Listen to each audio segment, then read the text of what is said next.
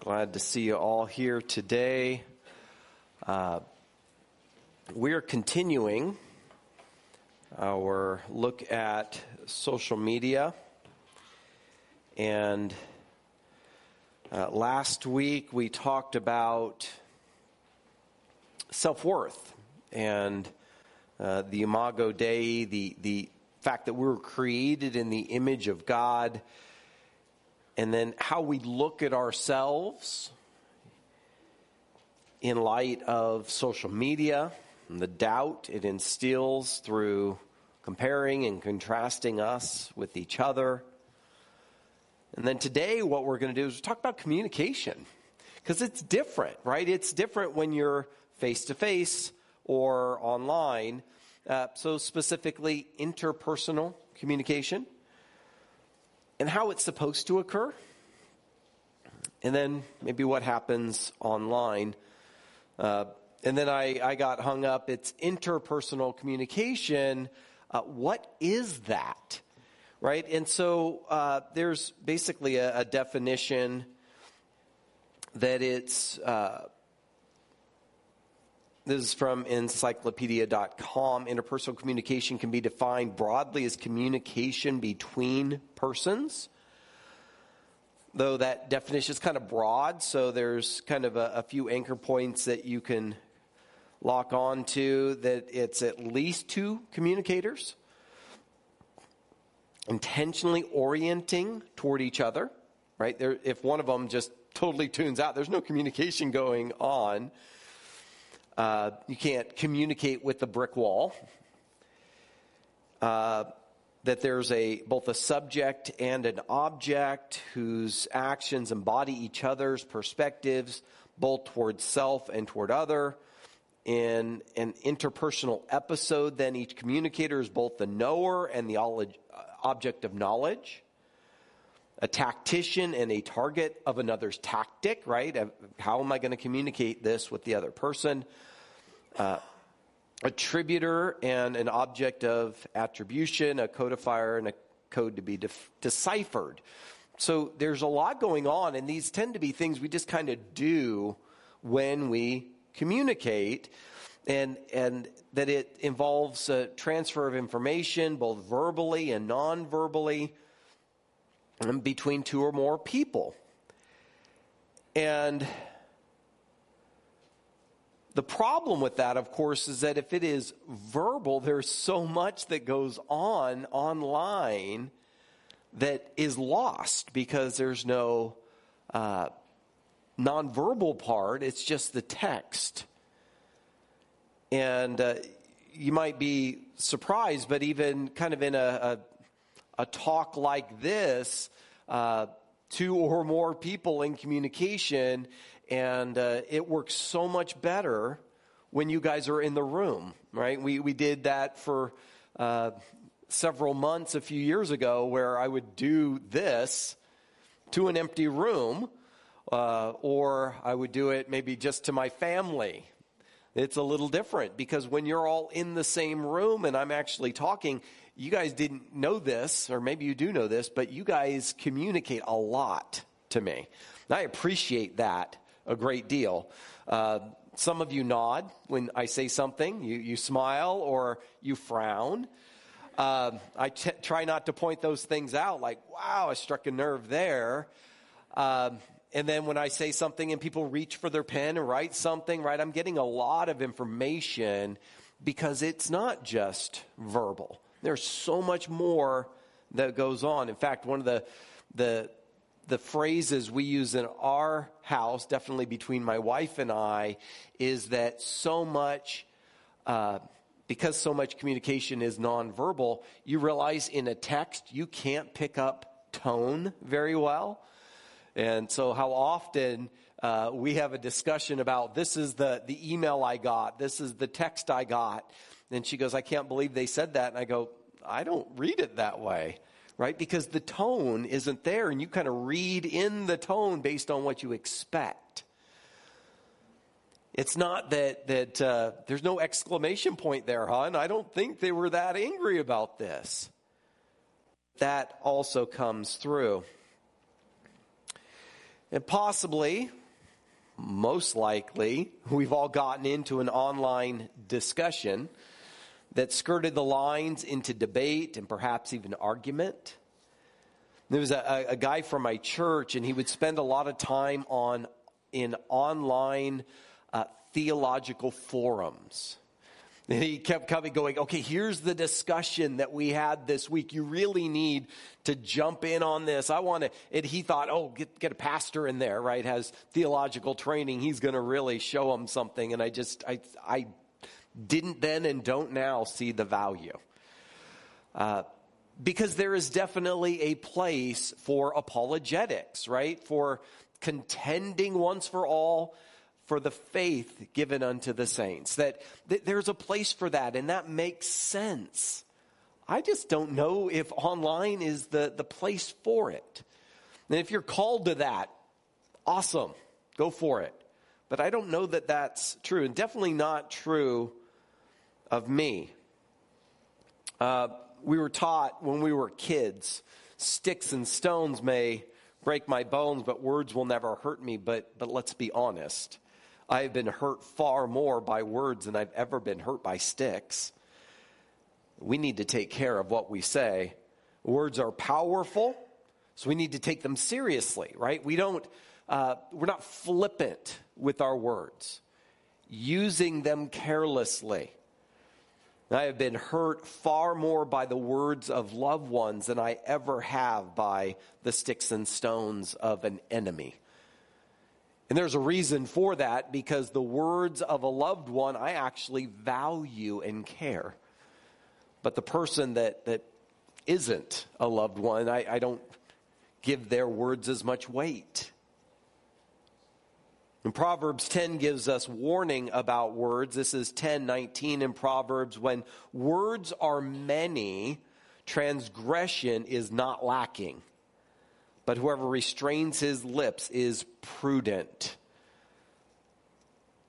And something happens when people get online, right? They say things that they wouldn't say to someone's face. Perhaps it's that measure of anonymity. It's like the person that you know they're really sweet until they get behind the wheel of a car. You would never run up to someone and yell at them or jump in front of them at line. But in a car, they honk and they cut people off. And I think that's just that anonymity. The same thing happens online, that people say things that they would never say otherwise. They're less careful about their words. So if words are powerful, should we jump into online debates? Paul said that he became all things to all men in order to save some. Then maybe being a online theological forum, social media debater is a thing, right? Maybe Paul's like, that's where I would be. But I do think there's definitely a calling for that. I'm reminded of Jesus' words in Matthew 7:6, where he says, do not give dogs what is holy, and don't throw your pearls before pigs, lest they trample them underfoot and turn to attack you. Now, I'm not trying to call anyone a dog or a pig, for that matter, but if there is a fitting description, that it might be internet troll. The word troll, it brings to mind the idea of the troll guarding the bridge, right? And not letting you pass until you pay the toll. But that's actually not where the phrase comes from. An internet troll, a troll is a kind of fishing, where the boat is moving with the line in the water. And so internet trolls are trolling for something. They're fishing for something. What are they fishing for? Maybe conflict, right? They start a ruckus. They step back and they watch. Now, there's different kinds of internet trolls. Did you guys know this? So I've got some. This is a list. I found several lists, but this is the one I like the best. So first of all, the why is this news troll, right? They're the one where there's an article, someone says something, why is this news? as in don't bother me.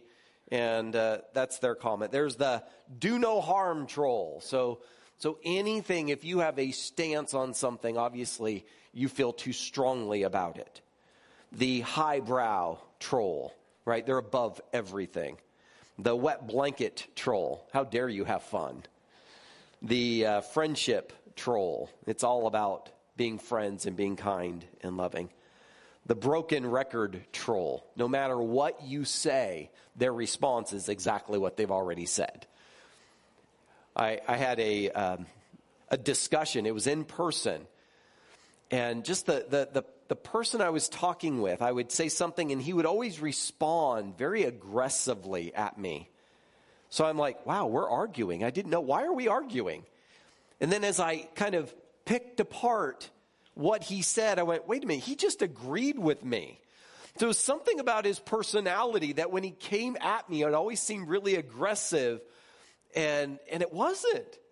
I go, wait a minute, we just agreed. He's like, yeah. I'm like, well then, dude, just chill out, right? You could just say, yeah, I agree. But that wasn't how he was. The existential void troll, right? It's everything just so out there. Then the brand troll. I use this, not that. And then the last one is just trolls that are just bad people. These are the trolls who give trolls a bad name, if there's a good name for trolls.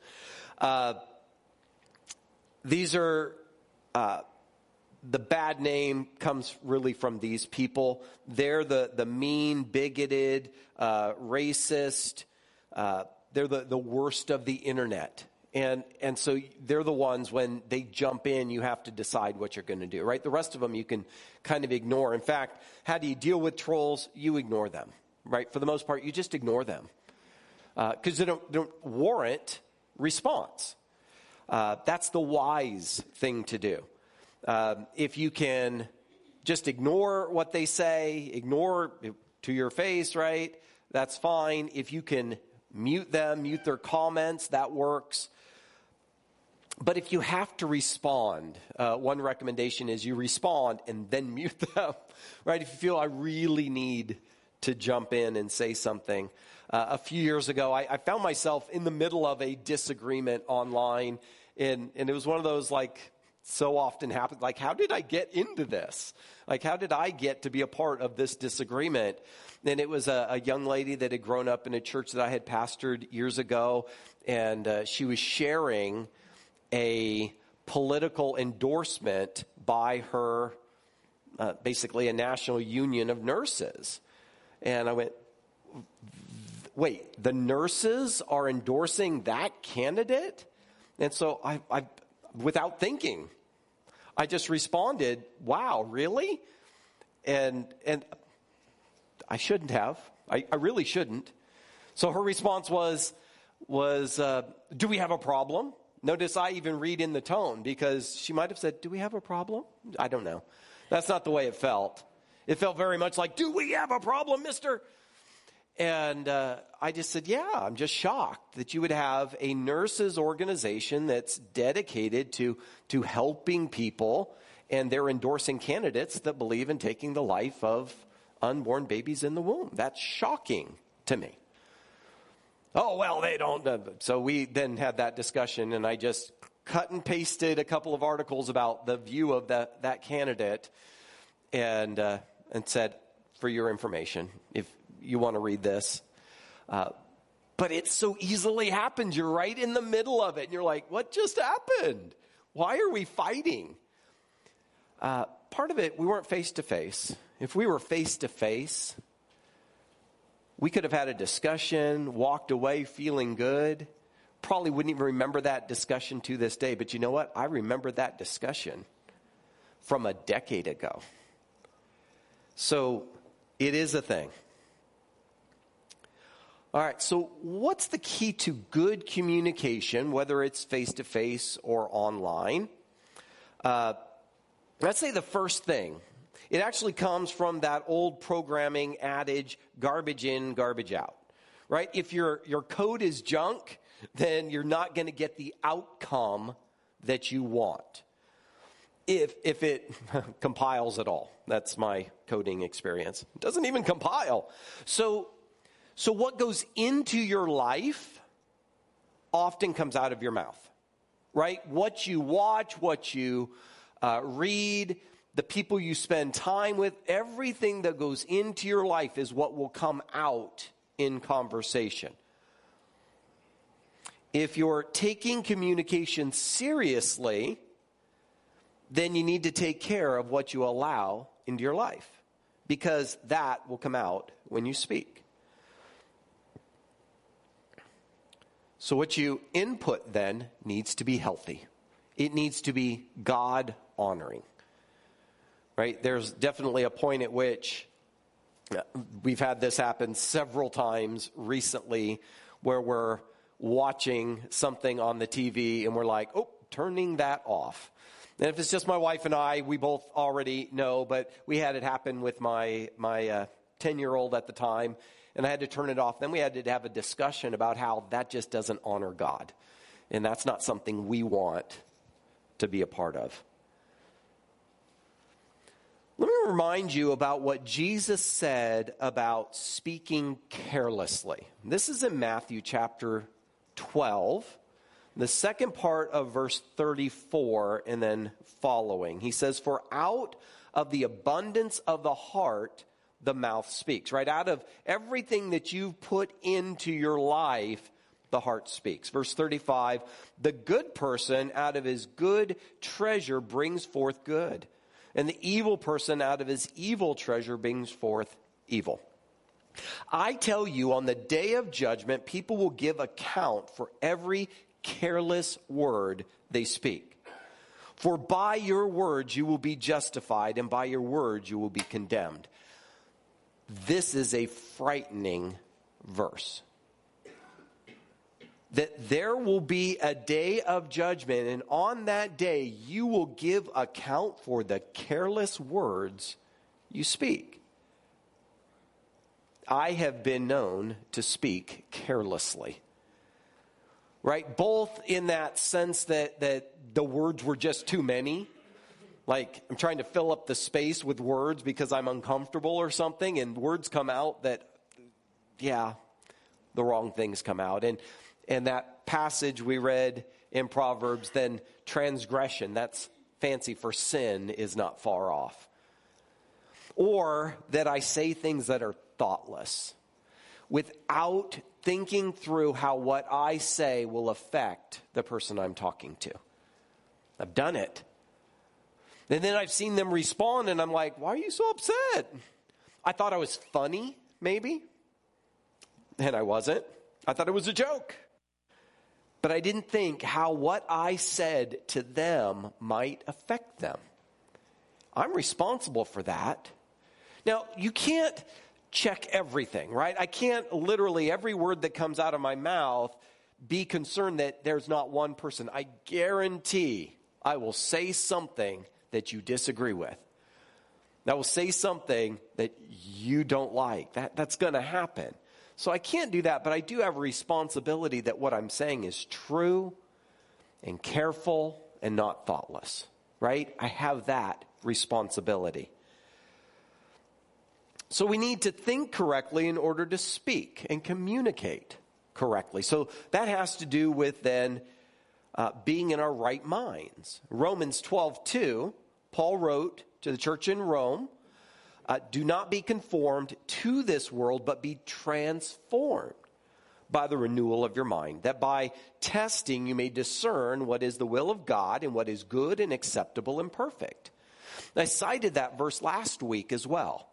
Right, that so much of what goes on online, social media, is the exact opposite of Romans 12:2. Right, that it is that trying to conform you to the world. But we're to have renewed minds, renewed by the gospel, renewed by the Holy Spirit, renewed by God's work in our lives. And what we're to share and communicate is to come out of that, not all the other stuff. And the best way to do that is to be careful about what goes in. Being in your right mind is the best way to speak and hear correctly. And because our relationships matter, the Bible gives us communication skills that we can then improve. We can work on, right? Like any skill, as you work on it and get better at it, then you're better equipped. So with communication, it's the same thing. Biblical communication principles. I've got 3. This is not a comprehensive list, but these are 3 to start with. Number 1, listen before you speak. I know that seems obvious, but you need to listen before you speak. We did a test this week. My wife and I accidentally did a test. You know, Alexa can listen to her, can make sounds and talk and listen to you at the same time, unlike people, right? As I tell students, if you're talking, you can't hear me. Well, Alexa can listen and speak. That's kind of cool. Yeah, she's an AI. We're not. Because if I am speaking or just not listening, I'm not caring for the other person. How do you even know how to respond if you're not listening? You've probably all had that conversation when you're talking to someone and it seems like they're not listening. By the way, if you ask them, what did I say then? That doesn't help. Because they could probably rattle something off that sounds vaguely like what you just said. But it doesn't mean they were really listening. No, we've all been in that situation because they're either thinking about what they're going to say next, they're thinking of other things. It happens. Probably if they're not listening, you just need to take a step back and say, I'll give you some time. Because now obviously isn't a good one. So if we're going to listen before we speak, let's see what God's word says about that. First of all, James 1:19. Know this, my beloved brothers, let every person be quick to hear, slow to speak, and slow to anger. Right? That if you're quick to listen, if you're taking in what's going on around you and you're listening instead of speaking, you're slow to anger, you're not just reacting, you're not rising to the occasion, you're thinking it through, responding appropriately. Right? That's how we honor God. Then in Proverbs 18:2, a fool takes no pleasure in understanding, but only in expressing his opinion. I've got something to say. Or they're the person that when you say something, they go, yeah, but not really. Or what about? And you're like, did you even listen to me? You're so quick. You've got your own thing you want to say. And you really don't want to learn something. Right? If there's a place for honest debate, it really does require a back and forth. I watched a lot of recordings of theological debates. And I'm fascinated by them. But the thing that comes out in just about every one of them, the first half is all prepared. They know exactly what the other person's going to say, and they've got it all written out. I'm like, that's not a debate. That's not off. You're not actually responding to their question. That's you just reading through your notes. And then they'll take questions and they'll come up and then you watch the person flip through their binder. Oh, there's the answer to that question. I don't know how debating that, how much of a debate that is either. So we don't think before, or we don't speak before we think. We don't think about how we're going to respond without actually listening to what the person says. Right? There's a time when, did you hear what I said? And then 2, think before you speak, right? So if you're slow to speak, you're listening, then you're thinking. Okay, not just thinking about what you're going to say, but so notice these are linear. The first one, you're listening. After you listen, you think before you speak. Now, that's a problem because you're going to go, well, how much time does that take? It doesn't have to take a lot of time. It's not start the clock. I got 30 seconds before I respond, right? It's not that.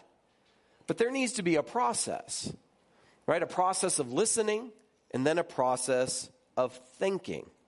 You don't just react. You don't speak out of anger. You think it through. If you find yourself reacting to loved ones because they hurt your feelings, You need to slow down, right? Don't just react. Give them the benefit of the doubt. This is something I've been married now for over 28 years. When my wife and I first got married, I wasn't good at this. Because she would say something and it bothered me. It hurt my feelings. I didn't know that I had such tender feelings until I got married, but I did. And it would be just little things. I go, I can't believe you said that to me. And she's like, what are you talking about? Why is that a big deal? And so I was reacting without thinking. If I give her the benefit of the doubt, she's not trying to hurt me. She loves me.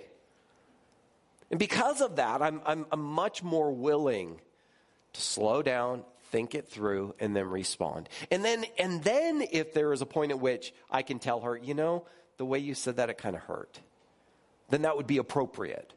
By the way, we finally got there. We can do that now. But it took almost 30 years. We're much better at it now. So you give them the benefit of the doubt. Philippians 4:8, finally, brothers, whatever is true, whatever is honorable, whatever is just, whatever is pure, whatever is lovely, whatever is commendable, if there is anything excellent, if there is anything worthy of praise, think about these things, right? So what's inside you is what comes out. So these are the things you think about, you dwell on, you're thinking before you're speaking. That's how you know what to say and how to say it. And then Ephesians 4:29, let no corrupting talk come out of your mouths, but only such as is good for building up, as fits the occasion, that it may give grace to those who hear. That's important. You've got marching orders in your communication that you would only share what builds others up. It says, and fits the occasion, right? You ever talk to someone and they're just so encouraging and you're like, this is not the time. We actually need to get serious here. We've got some decisions to make. These are some hard things. So it needs to fit the occasion, but it needs to be graceful to all. And then number 3, we need to care for others' feelings before we speak, right? So before you respond, before you speak, you need to consider others' feelings. If you're to care about others in the same manner that Jesus does, you need to incorporate that care into your communication, right? You can't be a bull in a china shop every time you talk to people that they feel like beat up because you just came in. You need to be careful with them. Colossians 4:6, let your speech always be gracious, seasoned with salt, so that you may know how you ought to answer each person. There are people when you talk to them and you walk away and you're like, I believe I'm smarter because I talk to them. I feel more encouraged because I talk to them. I want to do better because I talk to them. That's not true of everybody. That's not every time. I'm just saying that's a thing. There's definitely people that I talk to and it's a chore, right? I walk away going, man, I'm tired now. That's like hard work trying to talk. That's draining. We want to be the people that, because we're gracious, encouraging, seasoning the conversation with salt, with good and righteous things. That's how we ought to answer each person. And then in Psalm 141:3, set a guard, O Lord, over my mouth. Keep watch over the door of my lips, right? That I'm careful. So much of communication would really benefit us if we just spoke less.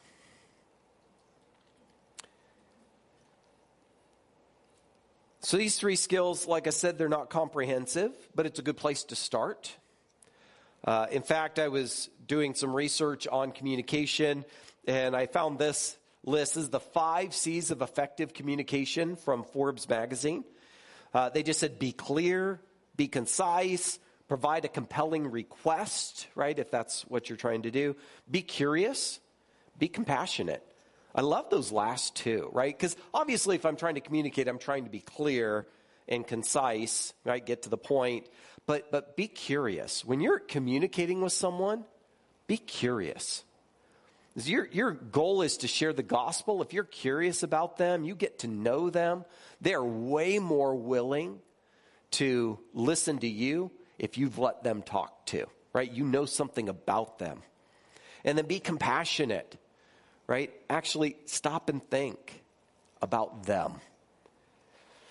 And then the last part of this, as far as communication online, it's not always going to go perfect. You're going to make mistakes.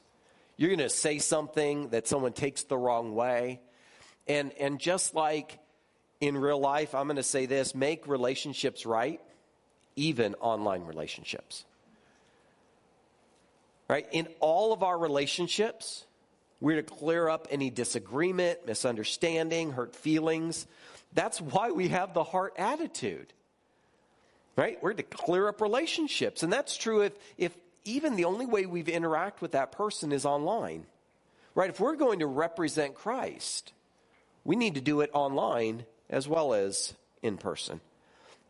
The verse for that comes right from Jesus, Matthew 5:23.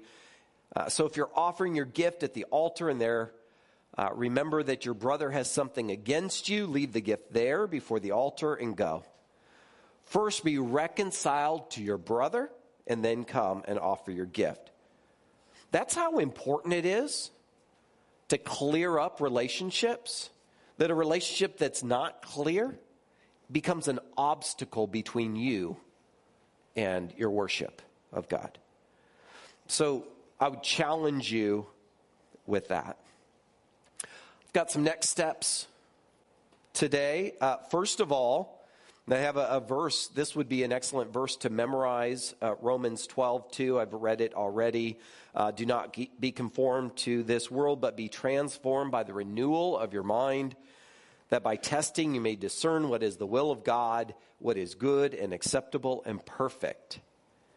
Another one that definitely comes to mind is go to a brother or sister and make your relationship right? If it's online, if it's in person, that you choose today. Today I'm going to do it. I'm going to go apologize, let them know how they hurt me, what they said hurt my feelings or whatever. Or I know that what I said hurt you. And then the last one, make a change in what I'm inputting into my life through media. Right? There's things that I'm watching I shouldn't be watching. There's things I'm reading I shouldn't be reading. Things, places online that I'm going or people I'm interacting with that aren't healthy. And I need to make a change. If you don't want those things to come out in conversation, it shouldn't be in your life. Let's pray. Heavenly Father, Lord, we thank you this morning for Jesus. We thank you that you are loving and gracious, and just, righteous, and holy. And that you desire us to be more like Jesus every day. And so it's not just in a compartmentalized way that we might be Christians, but in every aspect of our life. When we're at work and we're at home, when we're at school, we're in our neighborhood, when we're traveling, but when we're online, when we're interacting with other people, even digitally. In all of these ways that we would represent you and honor Jesus. Father, we thank you that you've given us your word to give us some guidance. And over the next couple of weeks as we continue, you give us understanding, what changes we need to make, how we can best honor you. Father, we thank you for Jesus. In his name we pray. Amen.